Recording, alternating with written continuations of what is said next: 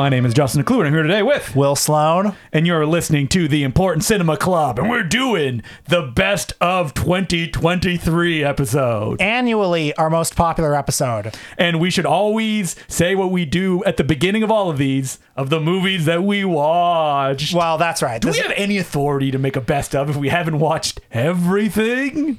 Yes. Yeah, sure. I mean, doesn't matter. No. Matter. Also, this episode is coming about a month and a half after every other list dropped. Mm-hmm. This is the way it works now. People drop their lists at the end of November. I was looking at lists, and I couldn't believe how early it was, to which I say, why? Like, what are you doing? People want to be ahead, you know? Ahead of who? Ahead of other people. But why? We've let these opinions marinate. That's our qualification. This very structured list that I looked at and went, do I have enough movies I want to recommend? This is a very serious list. Yes. Now, the good and the bad thing about a list like this is it's a snapshot in time. I don't know what on this list is going to resonate with me 10 years from now. Oh, so when I was making my list, one of the things I told myself was, would I watch this film again? Interesting. And if I did, I was like, all right, I will add it to this list. I've said before, like, I want top 10 lists to be things I want to recommend to people. Not this year. This year is just movies I liked. I wouldn't necessarily say, I can't predict whether I would watch all of these again. I would say this is a recommendation list. Also, we're dealing with the year we've been given.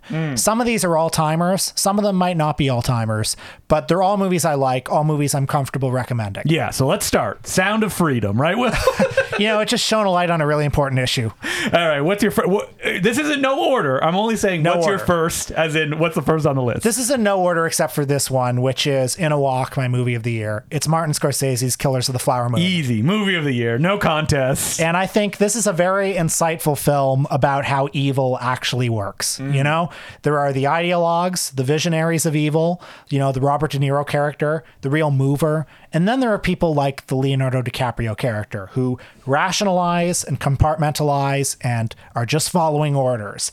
And the fact that he can knowingly poison his wife throughout the whole second half of the movie while also thinking he's a good husband is the sort of central mystery of the film and its central insight about how we operate in the world. Yeah, I will say that, you know, it's a little tough to believe in. Wait, what's going on in the rest of the world? It's like, oh boy, or has gone on since humankind has existed. I mean, it's always, what this movie is saying is always relevant, but it's especially relevant right now. And individually, we all have very little power in the world, and we can tell that to ourselves as well to sort of absolve ourselves of any responsibility. Like there's that great scene towards the end of this movie where De Niro, when he's trying to get Leo to sign that contract, he's like, look, your wife, she's going. Okay. Yeah. So what can you do to help her? Exactly. Yeah. And it's like we can all rationalize things to ourselves by just saying, well, we don't have any power. This is the term set out for us. And within that system, well, you know, hey, we can poison her in slightly more comforting ways. Even though that, you know, you're not thinking about the fact that you started poisoning her from the beginning and she's only in this situation because of what you've done. But now what can we do? Right. It's, you know, it's a brilliant film. It's a riveting movie, even at its length and pace. I love it. And so I will recommend from that the funniest film that I saw in 2023. Two movies on this list have technically come out in 2022, but this one, Hundreds of Beavers, even though it says 2022, is still not out in 2023. So if you've seen it, you saw it at a film festival. Now this movie, I believe I've talked about it before. It is undoubtedly the most I've laughed in theaters.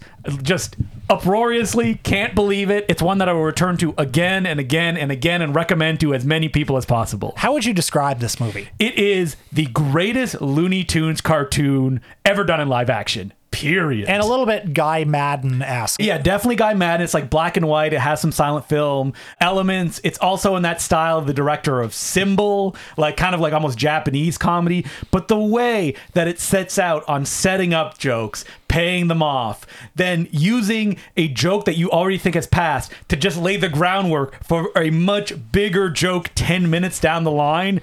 It is absolutely beautiful. If anybody here has ever seen the Richard Williams film, The Thief and the Cobbler, the infamous animator who worked on this feature film forever, never got it completed, there is a climax at the end of that movie where like something is being destroyed and it's all these like intricate little details. Imagine that in live action at the end of this picture, where there's a guy running on a log in like a factory as like beavers are trying to get him. So fun. There's a fight at the end of the movie that's like, and I don't use this lightly, Top Secret-esque in the way that like the jokes play out. I love this movie. I can't wait for it to be more available. What's your next one, Will? Well, I'll say just in terms of setting out the rules, and I haven't followed this rule most years, but this year I decided let's stick to 2023 theatrical releases. And that means I'm excluding certain movies that I saw at TIFF that I really liked, including Last Summer by Catherine Breillat, Do Not Expect Too Much from the End of the World by Radu Jude, a few other movies I thought were really good. But I am going to include a movie that was theatrically released this year. I may have mentioned it on last year's pod when I didn't have that rule, but I'm including it again because I just really love this movie. The Fabelmans. Sorry, I just saw it in the Sight and Sound atop of I guess it came out in Britain in later. January. Yep. Yeah. No, it's Albert Serra's Pacifiction, which is set in French Polynesia. Benoit Magimel, who's you absolutely great. put this one on your list last year. That's fine. I'll say it again because now people can see it. People can actually watch it now. He stars as this colonial middleman. You know, he comes on behalf of the French colonial government, and he's a sort of negotiator for everyone with an interest in the island, from the local activists to the French colonizers to the local government, which is a laughable puppet regime. And he goes around nodding and stroking egos, and occasionally, when he needs to, really laying down the law. And he's crucially a liberal colonizer. You know, he's everybody's friend. He wants the best for everybody. But now that there are rumors of nuclear testing going around, you know, the colonizers are going to use this as a testing site again. There is an encroaching sense of doom. The activists are getting very unhappy with him. And there's this sense as the movie goes along, and, you know, he is sculpting in time here. This is a durational film. There's a sense that the center is not going to hold forever in this arrangement. So it's this almost apocalyptic tone that it develops through the course of the movie. And yeah, it's beautiful. I recommend it. I love, is this a first that the in the list, the same movie appears 2 years in a row? Look, you're dealing with the year that you're given. Yeah, that's true. I want to recommend an anime feature film that came out in 2022 in Japan, but did not come out till August in North America. It is The First Slam Dunk. This is a famous manga from the 90s about basketball, and there's been many an anime adaptation of it, but what's special about this anime adaptation is that it is directed by the artist of the manga, who had never directed a feature film before. It is so good, one of the best sports movies that I've ever seen, and the way that it does it is, it's called The First Slam Dunk, and the director did say, oh, I want people, even if they don't know Slam Dunk, to be able to watch the movie. It is the last game in the manga of like 30 plus volumes. Doesn't matter, and what it does is, the whole movie is this one game with flashbacks of a character who's in the manga, but you've never seen the story about him. So even if you know the comic, it's that much more exciting. It does so much interesting stuff with the kind of way and energy you can portray this while sticking to the author's original kind of visual style, which has always been very difficult to translate to screen. This movie rules. If you have any interest in sports, like in cinema form, you have to watch The First Slam Dunk. When is it actually coming out? I have no idea. I think the way that Japanese films are distributed in North America may be changing thanks to a little movie that also came out this year and made a big splash. Will that be on your list? It will indeed. Okay, well, we won't preempt it. Let's talk about Boston Johnny. All right. And at the same time, let's do a split, because I have on my list Hurt, You Got Murdered. Great. Let's talk about them both. Matt Farley and Charlie Roxburgh. If you know this podcast, you know them. They are the New England-based underground filmmakers, I guess you could say, directors of such films as Don't Let the River Beast Get You, who make these wonderful homemade movies with their friends and family. And they've been getting a little bit more attention in the last few years, and like people really praising their films. The last picture they made, Hurt, She Got Married, was kind of a tour de force and different than anything they've done before. Well, it was serious. Yeah, that one was more serious than Magic Spot, which was last year.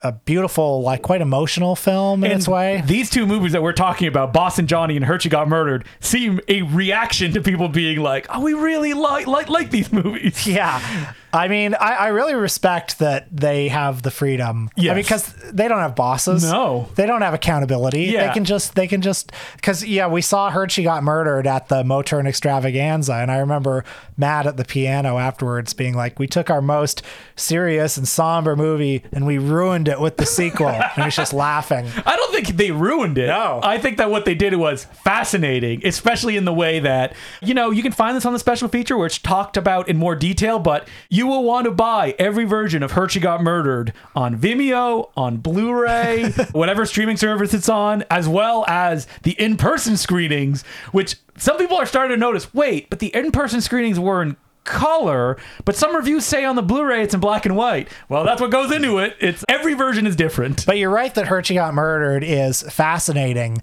as an extension of the previous one, because in these last 4 or 5 Moturn movies, like, certain threads are developing, certain threads about, you know, being an artist in the world. Like, is it worth being an amateur artist, all the work that it takes to do amateur art when you're getting nothing in response? But if you're not doing art, like, is that worth living in the world? Like, there's this push-pull in these movies that's happening, you know, being okay with the indifference of the world and then, you know, wanting to go on a massacre because of the indifference of the world. Boston Johnny, the other movie they made this year, probably their silliest movie ever. Yeah, well, Boston Johnny falls into the camp of them being like, people like these movies? Okay, let's try to make the most kind of, not annoying, abrasive character at the center of a movie. And what it ends up being, because of who they are, it is instantly charming because of how abrasive it is. Yeah, so the easiest way to pitch it is, imagine a Saturday Night Live spin-off movie about a character who was never seen before. Yes. And there's a sort of assumption that, oh, you know him, Boston Johnny. People love Boston You know Johnny. his catchphrase, all the time. And I'm laughing just thinking about it. Boston Johnny is the greatest spokesman in the greater Boston area, and the movie is about his search for success, love, and authenticity. But he's a bad man. He's a sociopath. Yeah. But the movie is on his side. Yeah, that's the thing. And it's one of those movies that just plants itself in your head and sits there. It's full of so many bizarre little details and comic flourishes. Its universe is so strange and it's so deadpan about its universe that it just gets funnier and funnier the more you think about it. Oh, it's so good. And just, yeah, those last 4 films are just like home run to as far as it can go. Heard She Got Murdered, you'll watch it and be like, huh, that's what they decided to do with the sequel, right? But as it plays, it gets wilder and wilder and wilder until an ending that no one who's seen it has forgotten. And I must say, that is only one of the endings of Heard She Got Murdered. You can hear me on the commentary track of the Blu-ray go, wait. This is the film you're promising at the end of this? That's not. And they're like, shh. Justin, we don't want to spoil too much. So if you're a Moturn head, there's a lot to chew on this year. And they're already shooting their next movie, so I'm very excited for that as well. So the next one on my list, it's one that I know will not be on Will's because it is an Indian film, and it's one that I came to a little bit late. It's called Jiggarthnda XX. I'm probably getting that incorrect. It is from a filmmaker I've very much loved. He's a Tamil filmmaker, and he's kind of like the Quentin Tarantino of Indian cinema, they've called him, because he came out of the gate with a horror film called Pizza, which I played during one of my horror movie Mind Melters many years ago. And I found that, like, in his more mainstream ones, he's been struggling a little bit, but he had made a film about a filmmaker in 2014 called Jiggarthnda, and this is kind of like not really a sequel, even though there's allusions to the first film, but more of a reimagining. And the concept is, I'll say right off the bat, very convoluted, which is a guy gets framed for murder and goes to prison, is then taken out of prison and says, you have to murder this gangster. And the way that he decides to murder the gangster is to get close to him by convincing him to make a feature film where he gets to star and be a hero. And then from there, you get like real commentary from the beginning of how, like, the gangster is dark skinned and he wants to be a dark skinned hero, which is not something you see in Indian cinema that often, unless you're talking about like superstar Rajinikanth, and that's actually referenced in the movie where the gangster's like, oh, I could be like superstar Rajinikanth. And so it almost has like a Stephen Chow-esque, like, we're making a movie, it's silly, while there's other background stuff going on. And then the second part, which has a wild shift in tone, and it becomes about what can movies do? What like, what is the power that movies have in probably the most traumatic way you can go about it. Is it a little naive? Yes. But to see like a mainstream movie tackle this kind of stuff is incredibly I was like shaken by the time the movie ended. God, this sounds great. I want to see this. It's on Netflix. All right. So it's very easily accessible. Again, it's Jakarthanda XX. You do not need to see the first one to understand this one. Wow, it sounds really good. I will also dip into Indian cinema, but a much better known one probably. Yeah. You know, one of the big releases of the year, Jawan with Shah Rukh Khan. Listen, Shah Rukh Khan had 2 action films this year, didn't he? Pathan. Pathan I also liked. Oh wait, did that come out? Came out in January, I think. January. Okay. So yeah. we could talk about that one too. I mean, I prefer Jawan, to be honest. I think so too. But I mean, both very fun and maximalist action movies. I mean, these aren't the deepest cut recommendations, I confess, but I really enjoyed them. In Jawan, he plays it's a very complex and twisty plot where he's this prison warden who also goes undercover as a sort of Robin Hood type thief. And he has a whole team of inmates that he uses to, right injustices and expose corruption. And there's a twist halfway through the movie. Oh, so good. That is nuts. If you've seen any Indian cinema, this is not a big, like a surprise. I've actually saw it like last year in a movie where the exact same relation and the actor playing that role, you'll understand if you see Jawan. But I think for North American viewers, they're going to be like, wait, what? Yeah. And it rules. And, can you imagine Tom Cruise doing that in a movie? Yeah, it's great. And like, if you don't know Indian cinema very much, like popular Bollywood style Indian cinema, this is a good one to see. Yeah. To get your toes Shah wet. Rukh Khan Jawan. is like the top guy. And when Shah Rukh delivers a monologue about the importance of voting, like I was just like the great dictator, like cheering, right to the screen. I was hooting and hollering. I wrote these down, but I have a few Indian films I'd just like to mention because otherwise I don't think people will check them out. Like Thurnavu, which is a Tamil film about a guy that robs a bank. And what it ends up being is to reveal giant corporations that are corrupt. That's why he's robbing the bank. And it's just so like, yes, because Tamil popular cinema is all about like corruption of the government and corruption of giant institutions, how people can get together and fight back against it, including another one called Maviran, which has a great gimmick, which is a guy who writes a comic book about a, very like powerful, get people together superhero is kind of meek himself. But when he has an accident, suddenly he's hearing a voice of the narrator of a comic book, which tells him about 2 seconds in advance everything that's going to happen. So it'll be like, and then he punched the villain in the face. And he's like, no, I don't want to do that. And it's about him fighting these concepts. And there's some great action scenes where the voice is telling him like 1 second before it happens what he's going to do so he can act on that. But it ends up being a film about collectivism and getting together against corrupt business or building practices of like, oh, we're moving all these people out of the location that they've lived their entire life into these crumbling apartment buildings just so we can get the land away from them. And wait, did you see Leo with us? No, I didn't. Oh, the remake of A History of Violence. Oh, sounds great. Rules. Starring another big Indian film star. That one, all the movies I mentioned, they're all on streaming networks. Not sure which ones. Look on Letterboxd. Look at the side on the Just Watch little drop down. You'll be able to find them. Indian cinema, the new ones, have never been more accessible because they all show up on streaming. So here are a couple of movies that are pretty well known from the festival circuit and the art house circuit that I'll maybe put in conversation with each other. First, Aki Kaurismäki's Fallen Leaves. I love this movie. A very simple story about two working class people in modern day Helsinki who feel a romantic spark and try to pursue it, but are continuously thwarted by factors both internal and external. And it's a comedy. It's very funny. And much of the movie is about, just the everyday indignities of life under capitalism. Like, it's done in this very deadpan style. If you've seen a Kaurismäki film... that director doing a deadpan film. No. It's exactly that style. Like, there's a great scene where she goes to, a local coffee shop where you can rent a laptop to work on it. She says... it's $10 10 euros per half hour. And she says, seems like kind of a lot. And he's like, it takes a lot to maintain. It's a very expensive computer. She said, sorry, I didn't mean to insult you. Well, you did insult me. Well, I have 8 euros. Can that be okay? I'll pay the rest later. Well, you've insulted me, but you can take it. And the clock is ticking now. Like, it's just a film all about, like the scarcity and everyday indignity of these interactions that we have.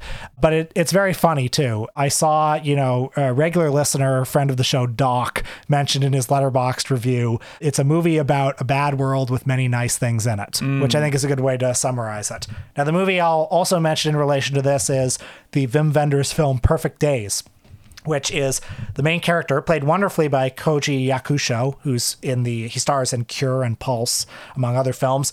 He is a sanitation man. His job is to go to all the public toilets in Tokyo and to wash them in it. Well, not all of them, but What a lot of them. beautiful public toilets. Well, I mean, as a Western viewer, it is incredible, some of the public toilets they have over there.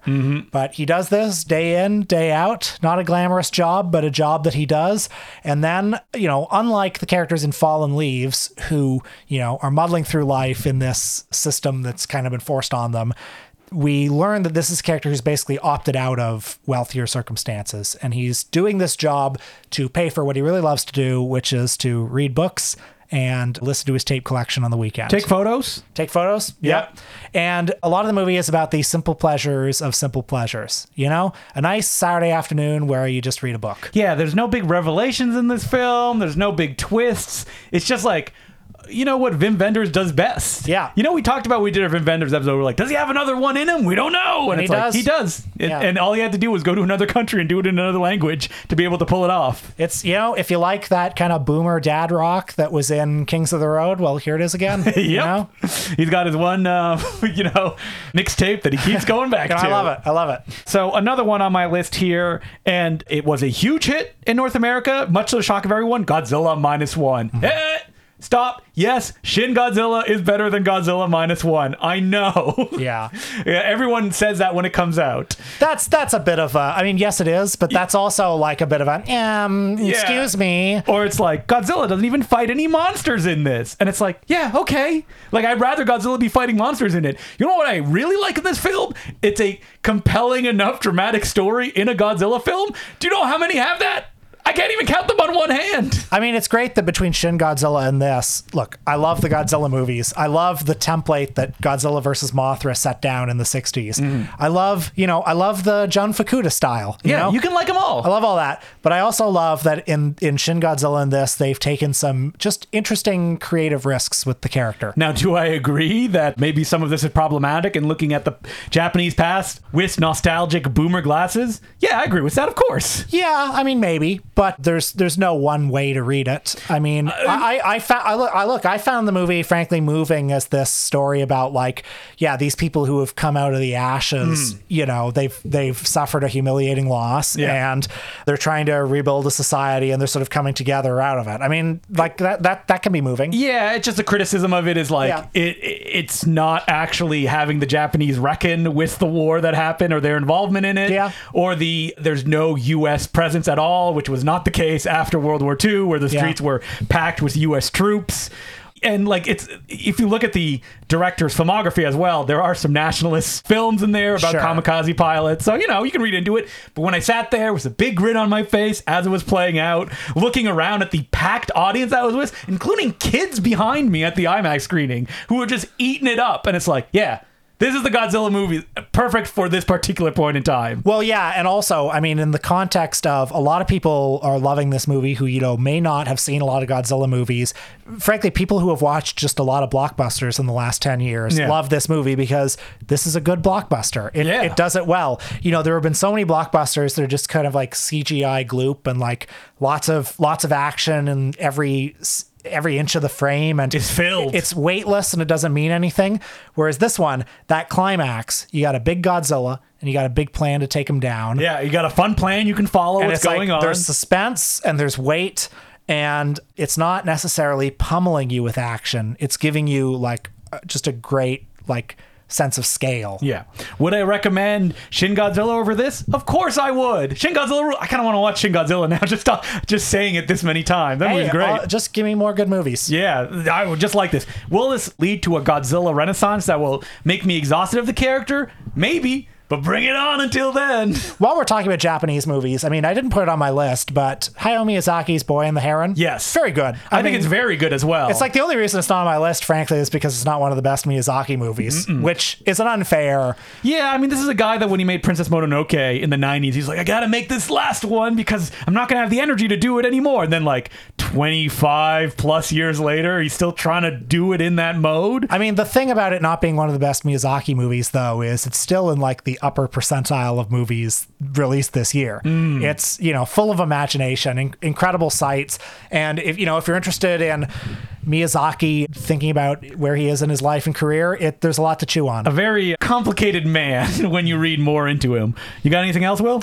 Well, David Fincher's The Killer. Yes, I very much enjoyed that. Folks don't need me to stump for this one, but yeah, I got a few on this list. It's like, Oppenheimer's good. Yeah, you exactly. don't need us to say that. But I'll just say about The Killer, obviously a movie loaded with obvious contemporary resonance. I mean, you've got the killer who opens the movie at an empty WeWork office, and he's basically a gig worker, and all that's interesting. But it also does put the cart before the horse. It's a good thriller. Yeah, it is. You followed along. But the thing about like this film, and the reason I'm not seeing people stump for it that much, is that it's a very like following the line thriller. Like this is the film that like David Fincher likes to make, and because it's not particularly like wild or anything like that, that's why I'm seeing it like people aren't talking about it anymore.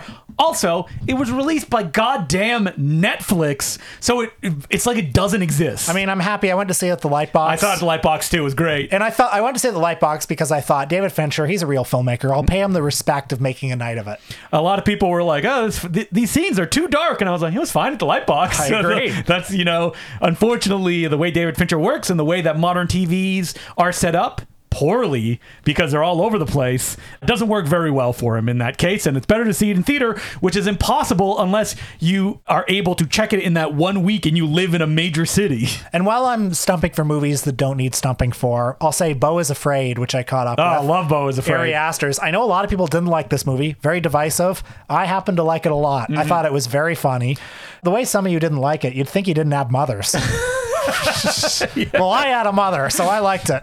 So I have a few here that are very obvious as well. One that I scoffed that Will was going to enjoy. I really liked The Holdovers when I watched it. Yeah, and you know what? I saw The Holdovers, I think, under the wrong circumstances, because I saw it like the third in a 4-movie festival day, and when you're seeing it at a film festival, you're surrounded by all these like European art films. And I watched this movie, which was a real straight ahead, like feel good kind of movie. And I thought, it's okay, but Alexander Payne can do better than this. And I wish I saw it at Christmas. Yeah. I wish I saw it. Like Paul Giamatti's great. Yeah. Davine Joy Randolph is incredible.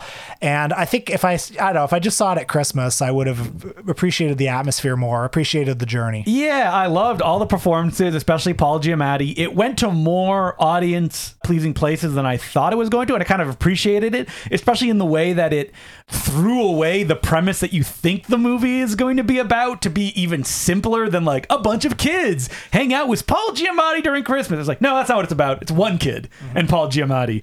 And then how it kind of, when you think the movie's going to be over, it just goes on a little bit longer in a way that I actually enjoyed. And also, it has that like Alone at Christmas atmosphere, which I think had I watched it closer to Christmas, I would have appreciated more, as opposed to, on a hot September day in the middle of a bunch of art house films. Did you know that Paul Giamatti has a podcast? Really? Yes. It's called The Chinwag with Paul Giamatti, and it's great because he is a huge nerd, but then he interviews people like Tom Hanks, where he asked Tom Hanks, like, do you believe in Sasquatch and stuff like that? Oh. And you know who he interviewed twice, and I couldn't believe it? Billy Bob Thornton. And was it combative? No, very friendly. Like, because Paul Giamatti's on a level that everybody knows him. Billy Bob Thornton respects him. Yeah. He doesn't respect Gian Gomeshi. And you know what? Neither do I. No, neither do I. But I just want to say that celebrities doing podcasts, they're all doing it now. I don't know why. Do they have financial problems or something like that? But Paul Giamatti, that's one that like I like him explaining to Tom Hanks a plot from a Star Trek Deep Space Nine episode is something that I would like dream about. Like, I must have had a weird dream. I was listening to a Paul Giamatti podcast, but it's out there. It exists, so that's funny. Well, listen, I got one more movie, and two more movies. Okay. I'll say one really quickly. Mia Hansen loves One Fine Morning, which I'd forgotten about, frankly, until this moment, because it was like a 2022 festival movie, but it came out this year. It stars Léa Seydoux as a woman who's like, she's a widow, she has a kid, and she's going about her career, and she's so focused on her father dying. She hasn't had a relationship in years. It's just, straight ahead with her life. And she embarks on a new affair with a married man. And much of the movie is just about like muddling through life. It's about like trying to find a little bit of happiness in this life that is so difficult. And I found it very moving. And also like the characters sometimes do bad things, but they're not bad people because life is difficult. And now the last one I'm going to recommend, and I floated it on last week's episode, and Justin got very mad at me that I was going to bring this up. Oh, okay. Wait. I got one more before you get to this. Okay. Because people may have forgotten, this came out in 2023. John Wick 4. Oh, yeah. Probably the best action movie that came out this year. Love it. I think people will go back to it. And because it's the fourth in a series, I feel like it may fall back to the background. And you'd be like, oh, yeah, that movie does exist. Watch it again. Those scenes are so titanic in their construction. Well, that staircase scene at the end, that kind of Laurel and legendary. Hardy, Yes. I mean, it is very creative what they do. It's very creative. That sounds like a parent trying to be like, that action movie, it's very creative. Interesting. Sorry, I don't intend to be condescending. All right. So what's your favorite movie of the year? My favorite movie of the year, yeah. Look, Dick Tracy special, Tracy zooms in. And you do a list like this, and of course, are we talking about movies? Are we talking about audiovisual media? People often get like clever when they do lists like this. They'll say something like the cell phone footage from Gaza. They'll put that on their list, which is, I agree. Although it frankly seems disrespectful to that stuff too. We're putting on the best of. Put it on a movie list next to frickin' The Killer by David Fincher. And so does this qualify as a movie? I don't know. I'm going to say yes. Yeah. Because I get to make the rules. Hey, it's a work by a auteur filmmaker. He doesn't work very often these days. And it has a couple of Stars. Indelible images. It's directed by Warren Beatty with somebody named Chris Merrill, who also co-directed. Okay, if people don't know, I'll say this as quickly as I can. In the year 2010, Warren Beatty made a half-hour TV special about Dick Tracy, strictly so that he could keep the rights to the character. And that's why there's been no Dick Tracy reboot or remake or anything in that franchise since 1990. We are demanding it. We want Dick Tracy. Somebody could make something with Dick Tracy if they had the rights. And it would fail, and no one would talk about it. But Warren Beatty has held on to the rights, and he's always said, I'm going to make a sequel someday. He's not. He's 86. Yeah. He's not going to make a sequel. But anyway, that special from 2010 was a documentary about the history of Dick Tracy, from the newspaper comic to the feature films and beyond. And wait.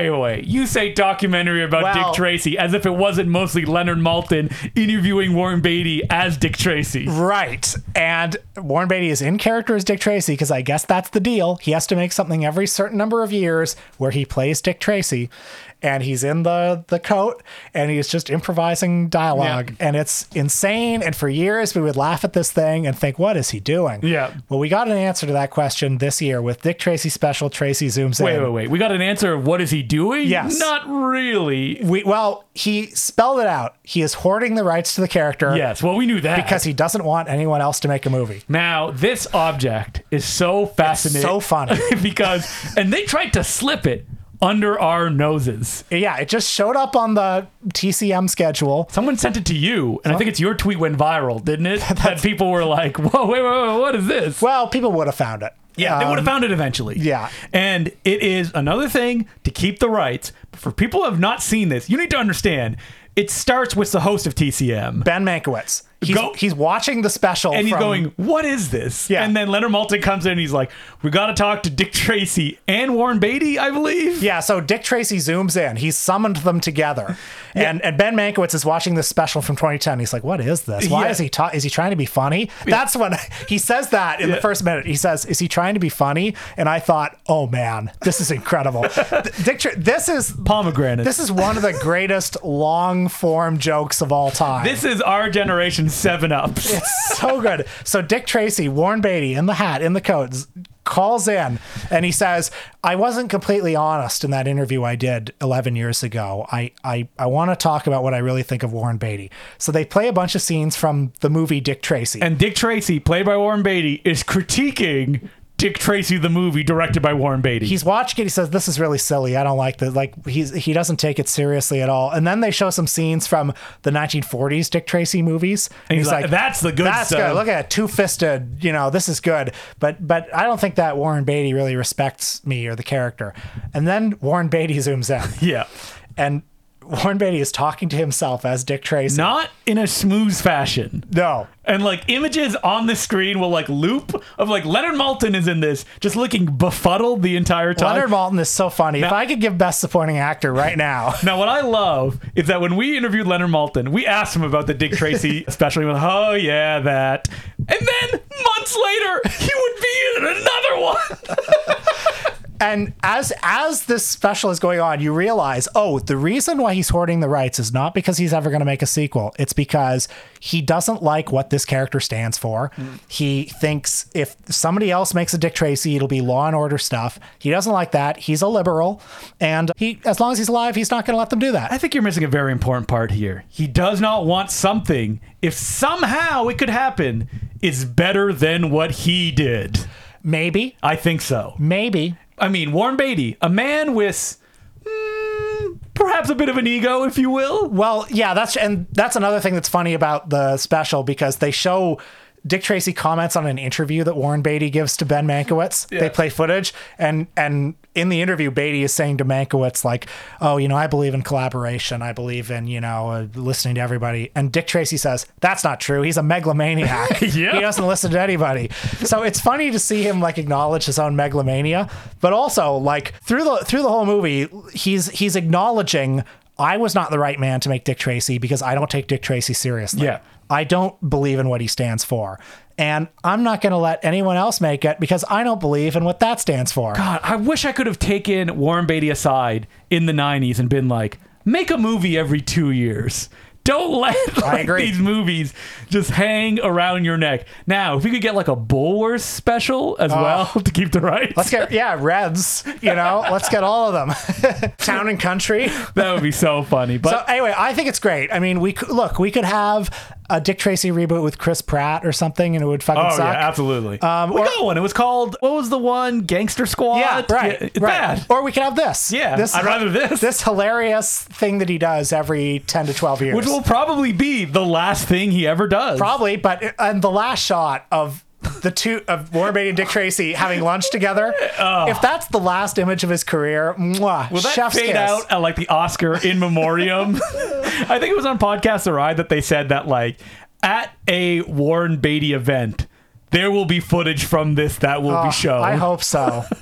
So I think it's brilliant. I love it. I love him. Yeah, nothing can top that in 2024. The king. Yeah. So those are our favorite movies of 2023. If you have your favorites, don't tell us. No, we're happy for you.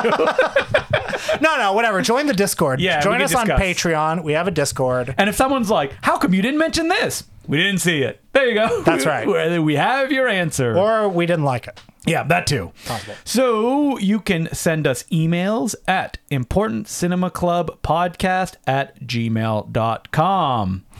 And our first letter is from Jeremy. And he goes, "Hello, Justin and Will.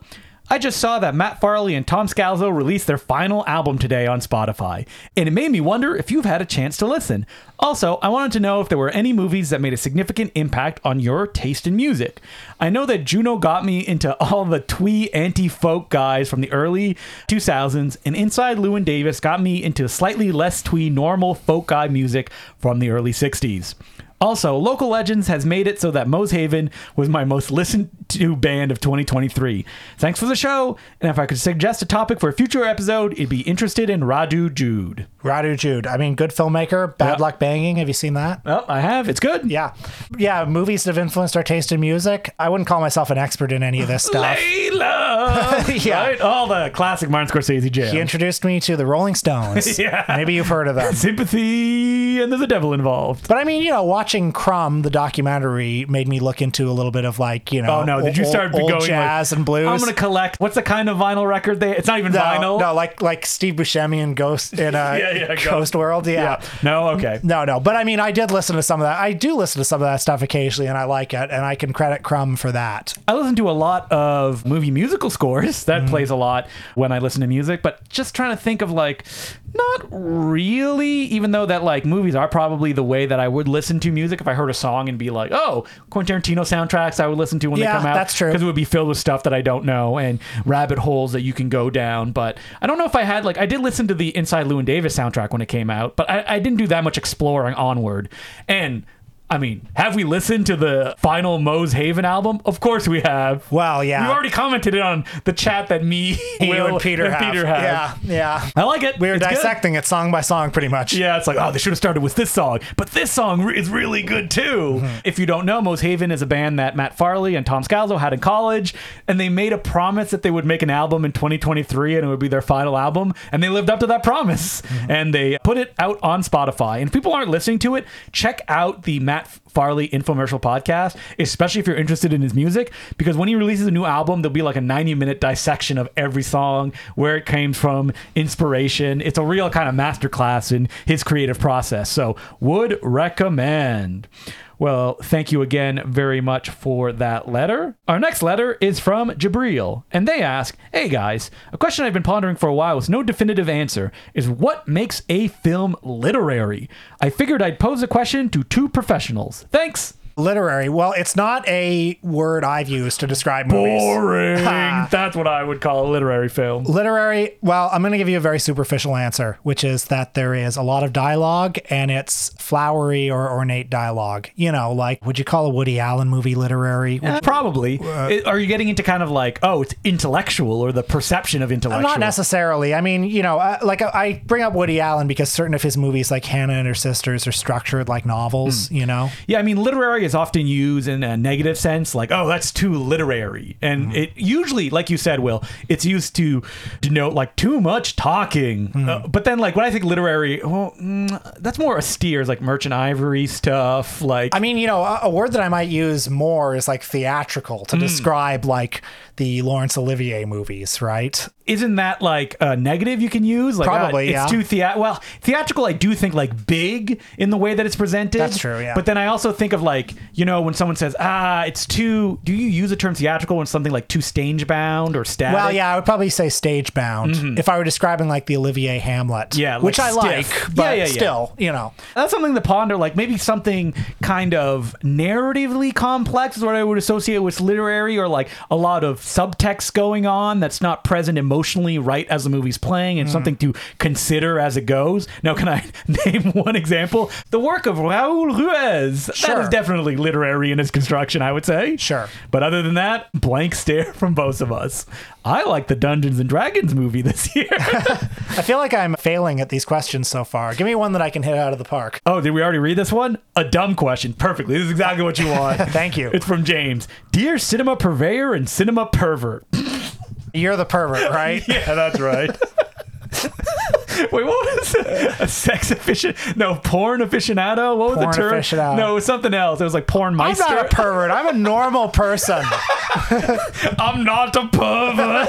I'm just looking for Turbo Man doll. Now, was I messaging Will photos of magazines when I was in a used bookstore and be like, look at this, Will? And you're like, oh boy. Wait, do I have a book that I picked up for Will about someone's career in the adult film industry? Right, I got to pay you back for that. Yeah. Okay. But he is not a pervert. I'm not the pervert. Keep up the good work on the show. Question. Some video reviewers insert sketches and narratives into the reviews. Is this a generally bad idea, or does it have merit? Now, I can't imagine you watching any of this stuff, right, Will? I mean, you're talking about like the Nostalgia Critic or stuff like that. Yeah, there's other big popular ones where they have kind of like, they'll do big reviews, but there is a continuity. Or through like it. half in the bag, that Yeah. kind of thing. I'm not against it in principle. Yeah. I think it can be fun. It can be fun as long as it doesn't dominate it. And if you don't like it, don't don't watch it, is what I would say. But like, he's probably wondering, like, is this a crutch? And I don't think it is necessarily. Like, the Half in the Bag guys, I think, are often very like they're good critics. They're insightful. They're funny. They're interesting to hear. Even though that sometimes in their videos it seems that someone's holding a gun off screen, being like, "We have to do this. We have so many millions of followers." Well, that's the fate of all podcasters, isn't it? Well, I very much enjoyed their stuff, and they don't really have too much of an ongoing narrative. I'm thinking of like, there's a guy recently who made a video on like plagiarism. I don't know if you saw this one going around. It's like 2 hours plus, but like he's all burnt up and wearing like a costume because you had to have watched the other 2-hour videos that have come before to get there. But it doesn't really kind of impose on what's happening. So it's like, if you don't know why, it doesn't really matter. I'll go so far as to say that I sort of like the creativity of it. Yes. You know? I agree that, like, you know, when people are doing reviews and stuff like that, like if they want to, I'm going to try to do some narrative stuff. For example, your favorite Nostalgia critic. Yes. Well, you know, he's an interesting guy because he tried to abandon that character. The Nostalgia critic? Yeah, like there was a time, I don't know, 10 years ago where he was like, I'm done with it. I killed off the character. I'm going to do another show, a show called Demo Reel. And that show tanked and failed and everyone hated it. And he was like, okay, I guess I'll do it. What was Demo Reel? It was like a sort of like fake Christopher Guest style mockumentary show. And you know, like his website was a business and he had like partners and affiliates and all sorts of things. And they were like, you fucking idiot. Why didn't you tell us you were killing off the breadwinner character? You got to bring him back. And he was like, well, okay, but I'll do sketches in addition to the reviews because I hate myself and I want to die every time I do this character. And he's still doing it to this day. Well, listen, you got many homes to pay, I'm sure, and he's got to keep trucking. Even though people hate him and they do 3.5 hours of this is where the Nostalgia critic went wrong. Could you imagine? I clicked on a wrong link and like that's all that YouTube is giving to me now, and I'm like, no, I don't care. But then I'll be like, but maybe I do want to know break by break of what happened to the angry video game nerd when he hired other people who did plagiarize. I watched that video. I got a little curious. Yeah. You know, it's just too detailed. There's no storytelling there. Just like this is everything that happened. But I don't know, if you put it on the background while you're folding laundry or something. Yeah. There's so little laundry to fold though. There's another question here.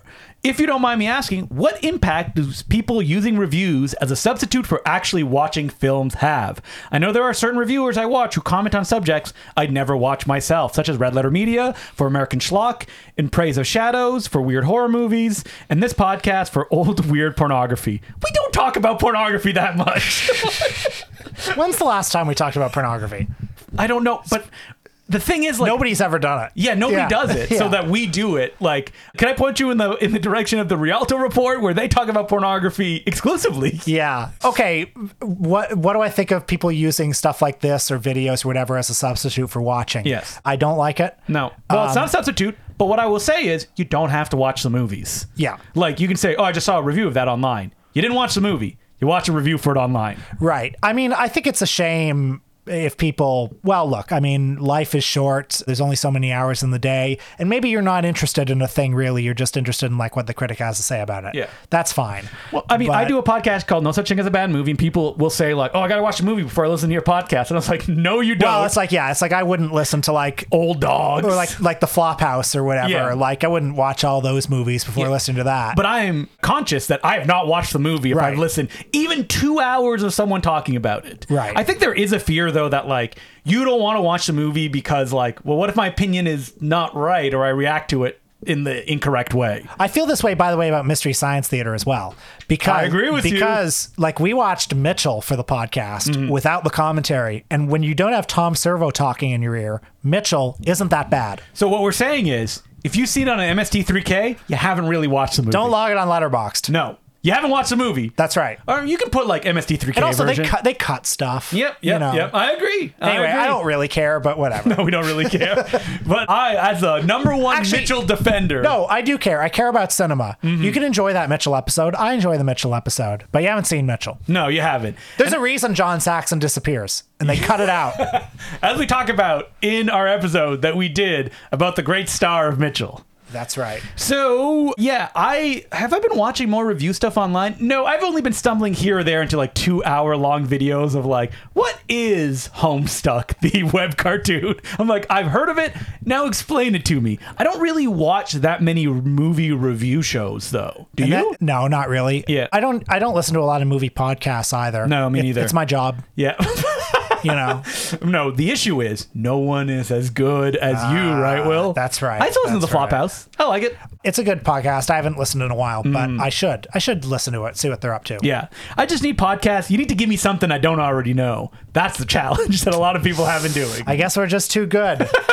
Okay, well, that's it for letters. And if you want to email us, you can do so at importantcinemaclubpodcast@gmail.com. So we have an event coming up. We mentioned it last week. I'm mentioning it again. January 23rd at the Fox Theatre in Toronto, in the beautiful Beaches neighborhood in the East End. Justin and I are screening The Dragon Lives Again. The movie where Bruce Lee dies and goes to hell and teams up with Popeye to fight Dracula, The Godfather, and The Exorcist. James Bond, too. Yep. It's a great film. It's funny. It's full of action. And this will be your only chance ever probably to see it on a big screen. And you get to meet Justin and me. So come on out. Come on down. We're never going to screen The Dragon Lives Again unless a company like Severin picks us up and puts us on tour to be the next Golden Turkey guys, but positive in that sense. And what are we doing on this week's episode of Patreon, Will? Patreon.com/The Important Cinema Club. That is correct. We're talking about the greatest DVD and Blu-ray releases of the year. And so me and Will go through a dozen releases that you're going to want to check out. So make sure to become a Patreon subscriber at patreon.com/The Important Cinema Club. Next week, we are going to be talking about the greatest shot-on-video movies of all time. Now, is this any shot-on-video movie? We're not just doing horror then, right? No. So shot-on-video movies, we're talking about something sort of specific here, because all movies are shot on video now, yeah. digital video. But in the 90s and the 80s, if a movie was shot on video, you know what it looked like. It looked like shit. Now we're saying But video. maybe it looked beautiful. So we're not going into digital either. So, That's right. So we're not doing any mini DV stuff. It's got to be video. So we're going to be looking at the Bleeding Skull best shot on video movies list. And I mean, one movie that I know we're going to talk about is Blonde Death. Oh, love The Blonde greatest Death. shot on video movie So of all good. time. And we'll also be talking about, I don't know, Suffer Little Children maybe. I mean, we'll talk about some of the real hits. We're definitely going off the Bleeding Skull list, which is a great resource if no one has looked into it. And I'm very excited to dive in. So that's what we'll be doing next week. And until then, my name's Justin DeClue. I'm Will Sloan. Thanks for listening. At the end of every year, I like to thank every single patron by reading out every name of every single active patron. So buckle up as I'd like to give a hearty thank you to JP McD, Albert Davis, Dustin Eisman, Jesse Shira, Scotty Gilmer, Emil Dirks, Zach Tennant, Daniel Acosta, Jacob, Gregory, Nate in St. Paul, Evan Furness, Ted Rowland, Michael Frollo, David Dean, John Carter, Greg Lopez Fitzgerald, Sin Jin, Philip DeClue, hey, it's my brother, Joseph Torchinsky, Joe Clark, Michael Carroll, Clint Eisinger, Tim Schofield, Cam, ThatShelf.com, Chris Berube, Adam Nab, Corman's Inferno, Stuart Shepard, Matt Kluge, April, David Springfield, James Cullen, Terry McCarthy, Brandon Lim, Zachary Ainsley, Ethan Vespi, Donald Patterson, Etienne Crepeau, Graham, Jessen Fox, Jack Frayne Reed, John Paul McKenna, Nathaniel Tyson, Dom Sinicola, Chris Chan, Alex Griffith, John Semley, A Hack Fraud, Jordan Christenberg, William Buckingham, Michael Chow, Amy, Jacob Peterson, Johannes Schenginger, Zach H. Anders, Turka Yulin, Liam James, Guy Nelson, Stephen Vag, Derek Schultz, Danielle Benoit, Joe McGregor, Joe, Trey McKinley, Elliot Schugel, Aaron Dawson, CWW, Ed Begley Jr., Ralph, Abash Pudding, Kay Parrington, Zach Fowler, Bennett Glace, Harris Frost, Joe, Alex Laird, Ian Keese, Emmett Crutus, Gloomy Cleric, Rick Kane, Brent Oliver, Will C. Indeed, Iwan Damian, Matthew Gadsby, Wolf Walden, C. Puffer, Hank Okazaki, Thomas, Jeff Wood Jones, Roy Denboer, Stein Eric Rutledal, Nathan Wisnicki, William Madsley, Sean Enright, Justin Haley, Dove Sounds, cool, cool, Joe Kickass, James Waters, Sadie Carter, Josh, Joe Greenwood, Cameron Gunn, Josh LaBelle, Ali Fornius, Philip Siegel, Cody Johnson, Tim B.D.A., Guy Davidson, Ned Grade, Peter Gurn, Jeremy Keys, James Baker, William Jones, Hell on Celluloid, Ian Moss, Daniel Roth, Daryl Atkinson, Nick, Greg McDonald, George Shaw, Maj Potatoes, Adam W., John Campbell, Lexi Baby, Eric Trelinsky, Apple Ventus, Imalco, Daniel Port, Jim Belushi. Nah, I'm just saying that for Daniel Port.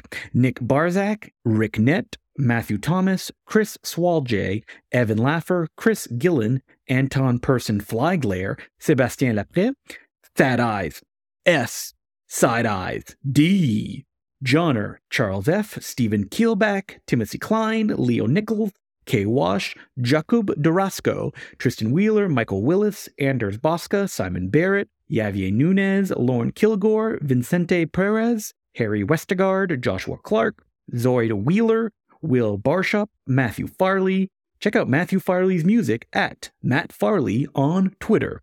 S.J. Adams, Theodore Fox, A.J. Serrano, Party with Pizzy, Graham Paul Donovan, Anthony Juarb, Dan Dillon, Elliot Toom, Robert McDonald, Liz Ryerson, Matthew Welsh, N.R., Cole Kirkendall, Neil Fuller, Richard Chandler, Lee Henderson, Kevin Johnston, Jack Book, Luke, AJS124, Mathieu Elanger, Charles Smarr, Gregory Ellis, James Majur, Adam, Andrew M., Lance Garrison, Brendan Murray, Alexander Warford, Alex Wilson, Daniel Reiferscheid, CF, L. Ron Howard. Ooh, I thought it was someone else for a second. Robert Krantz, Conrad Falco, Alex Lines, Alexis Nelson, Steve Putz, Charlie, Andrew Knight, Daniel Newton, Aylin O. Dallay, Eric Ward, Johnny Mockney, Nietzin Zimmerman, Ben Borchard, Cole Flowers, Hoofy Hoof, Thomas Sansot, Lisa Silver, Eric Jarvis, Patrick Kennedy, Aaron Whitley, Colin Griffiths, Annette, Sean Fuller, Jay Scully, Alexander Lee, Nate Hamlet, Louis Philip Gagnon,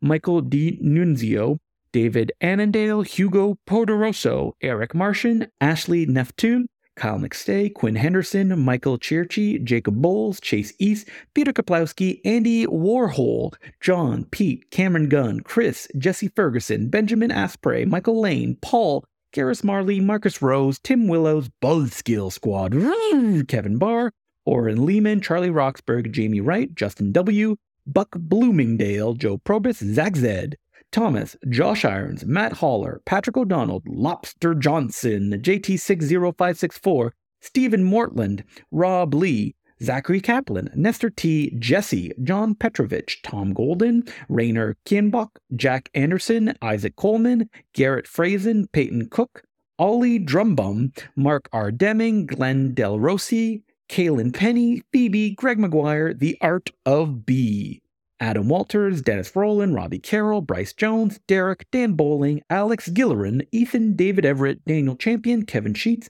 MK, Denise Fillon, Carlos Ramirez, Daniel Hansen, Corey Morian, Abe Braun, Matt Cook, Dylan Harrington, Mark Zornage, Evan, Jack L., Kyle Bates, Connor Meehan, Cole Smith, David Bertrand, Dylan, James Long, Dr. William Roseno, One True Patron, Adam Hart, Jerko Rea, Phil Brown, Michael Van Cleve, Jacob, Zach Osgood, Tim C., Eric, Andrew McClure, Michael Garland, Jordan Friedland, Patrick McCallahan, Lynn Olson, Rose Gunn, David T., Meow Nyan, Sarah Cleary, Kirsty, John Abelli, Eric Hilliker, Battleground Production, Andrew K. Baum, Michael Keane, Philip Drazen, Jeremy Hawkins, Don Swartzma, Jordy Matheson, Einar Einarsson, Jaron Cron, Jason Simon, Dan, Carl Fitz, Derek, IG, Spencer, Ioannis Masedi, Kurt Freeman, Jake Stenwalker,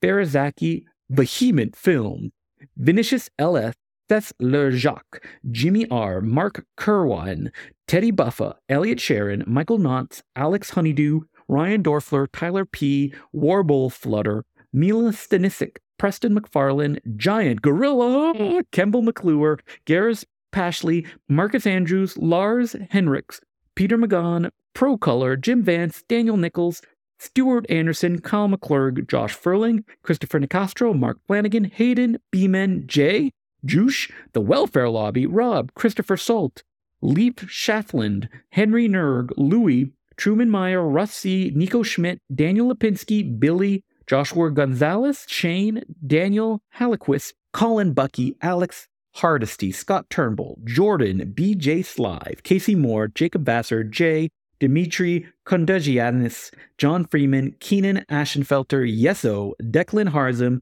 Theodore Hanush, Charles, Keldon Bester, Adam Robb, Christopher Morton, Andrew, Dave Wright, Daniel Jordan, Griffin Meyer, Don Picton, Lucas Lecamera, Chris H., Tristan Bass Kruger, Roman Pesarov, Luke Williams, Dario, Josia Stutton, Ethan Cartwright, Levi, Keshav Shrivasan, Zachary Warmbrot, Walker Robert, Adam Bonfanti, Robert Brewy, Robert Beck, Benjamin J. Hendrick, Ian McNamara, Hayden Michael Cole, Runebird, Grant McAllister, Amar Desai, Lawrence Yallen, Andrew K., Andrew Stecker, Will Aiken, Rude Dog, Jan Hammer Sledge, Darius Jonash, Evan Ballard, Dalrymple, Randy, Mike Gallagher, Matthew Davis, Paul Caravello, Stu Watson, Justin Forlenza, Alex Walsh, Austin Alderman, AJ, Ian Stratton, Alex Sinesi, John Warner, Nathaniel Wilson, Tarek M., Ian M., Neil Mac, Giola Chumgale, Michael Starrett, Tiago Menem, Ronan Kelly, John Otto, Kirk Satoff, Christian Cree,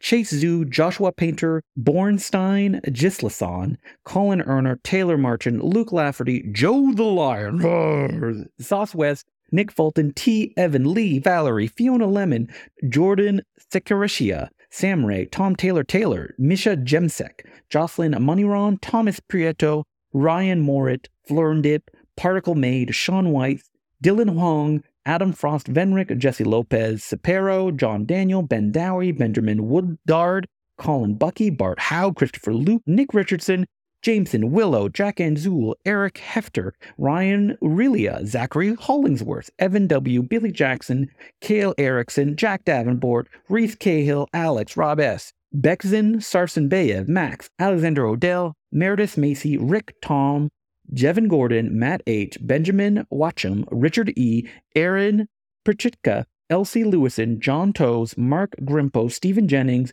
Racecar, Daniel Lima, Akinsa, Travis S. Tash, Mickey Savage, Minnesota Turtle, Jason B., John Walsh, Regan Jones, Stephen French Jr., Matthew Smith, Brian Varney, Tyler Plunkett, Alex, Johannes Mentrup, Lord Co., Ali Quadir, Brorsan, Benjamin Vaughn, Lynn Minmay, Adam Mosher, Douglas Scoop, Reinhardt, Evan Gordon, Nolan Tuck, Jay-Z, Joe Bossel, Josh Tabish, John, Luke Gordnier, Nicholas R. Saab Rapina, Nolan Rabin, Julian Towers, Dan Erdman, Sammy Gold, Adam Totally Wizard, Hunter Haynes, David Bierling, Eric Patrick Carroll, David Wynn, Caleb Clements, Julio, Maria Martino, John Hayes, Michael O'Leary, Damon Shanks, Logan Mann, Marina Satterley. Look, we're in the middle of this, and I would just like to thank everybody that's listening for their name or they just want to feel part of a community. Thank you very much.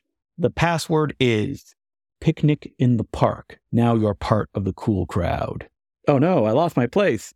I think it was Logan Mann, Maria Tanner Talfelski, Stephen Strother, Kenji Garland, Josh Chase, Some Guy, Jacob M. Baldy, Tyler, Matthew McGraw, Swaggy Peepaw, Jeremy Nias, Luke Welling, Tyler Thibodeau, Benoit Le Cinnabit, a Cenobite, Alec Thomas, Lee Elliott, Leo Martin, El Brendel, Austin T. George, Robbie Vilcassis, Connor White, Jackson Blacker, Per Hasselstorm, Mason Colburn, Gally Frond, L. Hollier, Ben Hartman, Ethan Leviticus, Dan Watkins, Brendan French, Gregory Welda, Gabriel Bass, Maggie Taggart, Zach, Rockwell White, Little Cozy Nostril, Branson Reese, Steve Heffernan, Ben M., James Lazarder, Seth Baldwin, Tim Hilbert, Ivan, Problem Child 2 on DVD, Alex Abbott, Randall Delosier, Chris Luciani, Zinnia Flowerbud, Ash, Byron, Martin Law, Lee Calloway, Melissa, Joshua Sklar, QPLK, Matthew, Andrew Knox,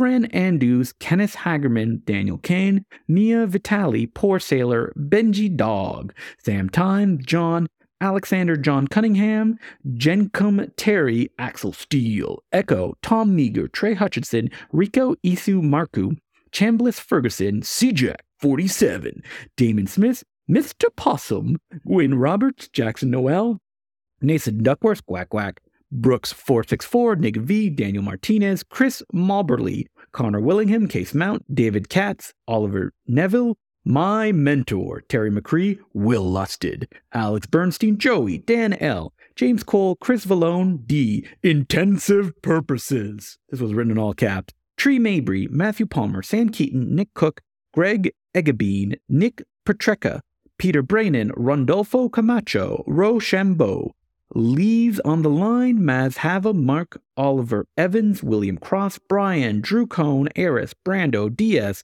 Marcus Pitaluga, Robert L. Newsom, Nathan Truitt, This Town is Doomed, LLC, Oleg Keratin, Crimson Gator, Rob J., Larry McCarley, Seal K., George Sanders, Gabe Steller, Joran Thornton, Cameron Dover, Runar, Nick Playfair, Simon Ennis, Keenan M., Mark Blanchard, Florian Weigel, Rias Murphy, Christoph, Steve Hefferman, Big Nick 69, Andrew Broughton, Jason Coben, Zachary, Christian Schrader, A Good Boy, Broken Flowers 20, Cameron Dagg, CB, Joshua S. Green, Suburban Cowboy, Ben Harris, Amite Heller, Kenny Jones, Stephen Huff, T. Hodler, Tommy H., Chaz, Pofall, Zach Hurley, John Doe, Zachary P. Way, Zach Braithwaite, Carlos Cuba, Brad Simon, Jason Lewis, John Van Atta, Andy Rothwell, Evan M., Harrison Dunn, Andrew Martinez, Tyler M. Bagby, Ryan Callahan, Lou Yushuan, Noah, Jacob Skidmore, Nick, Chris M.,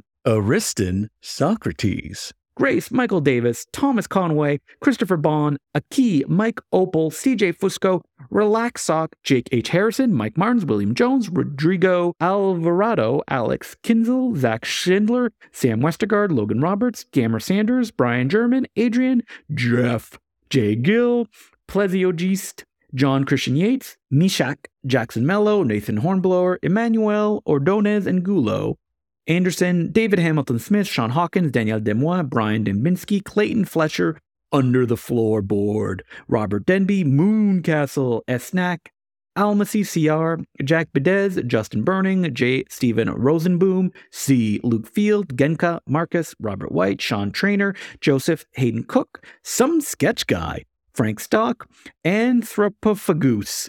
I know that's an anthropophagus joke, and I still had difficulty saying it. Peter Salamny, Griffin Sims, Tale of Tales, Jason Hoff, Benjamin Sakosio, Norman Torog Jr.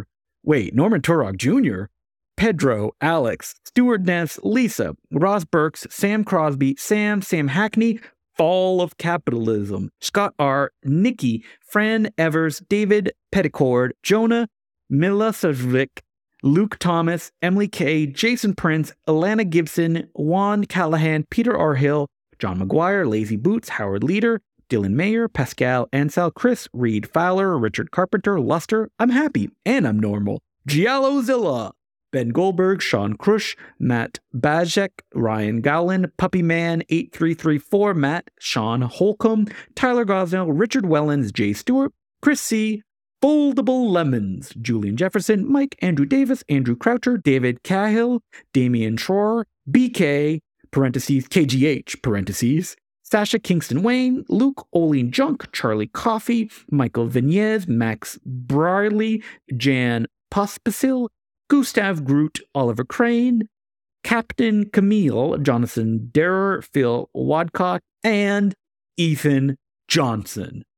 Thank you very much, everybody, for becoming patrons. We could not keep doing it without you. Well, my girlfriend held a surprise birthday party for me last week for my 35th birthday. She told me, don't plan anything for the night. I'm doing something. I'm getting your friends involved. Now, did you have any ideas of what that could possibly be? You probably just like a normal party, right? I thought it'd be a normal party, but then the morning of my birthday, she gave me a cameo. She got a cameo message from the only Woody Allen impersonator on Cameo. He's so who's bad. awful. Anybody listening could do a better Woody Allen impersonation. He He kind of looks like, well, he has the glasses. has the glasses. Yeah. Fuck. I mean, that's nothing. Yep. But he does And this. it was $200.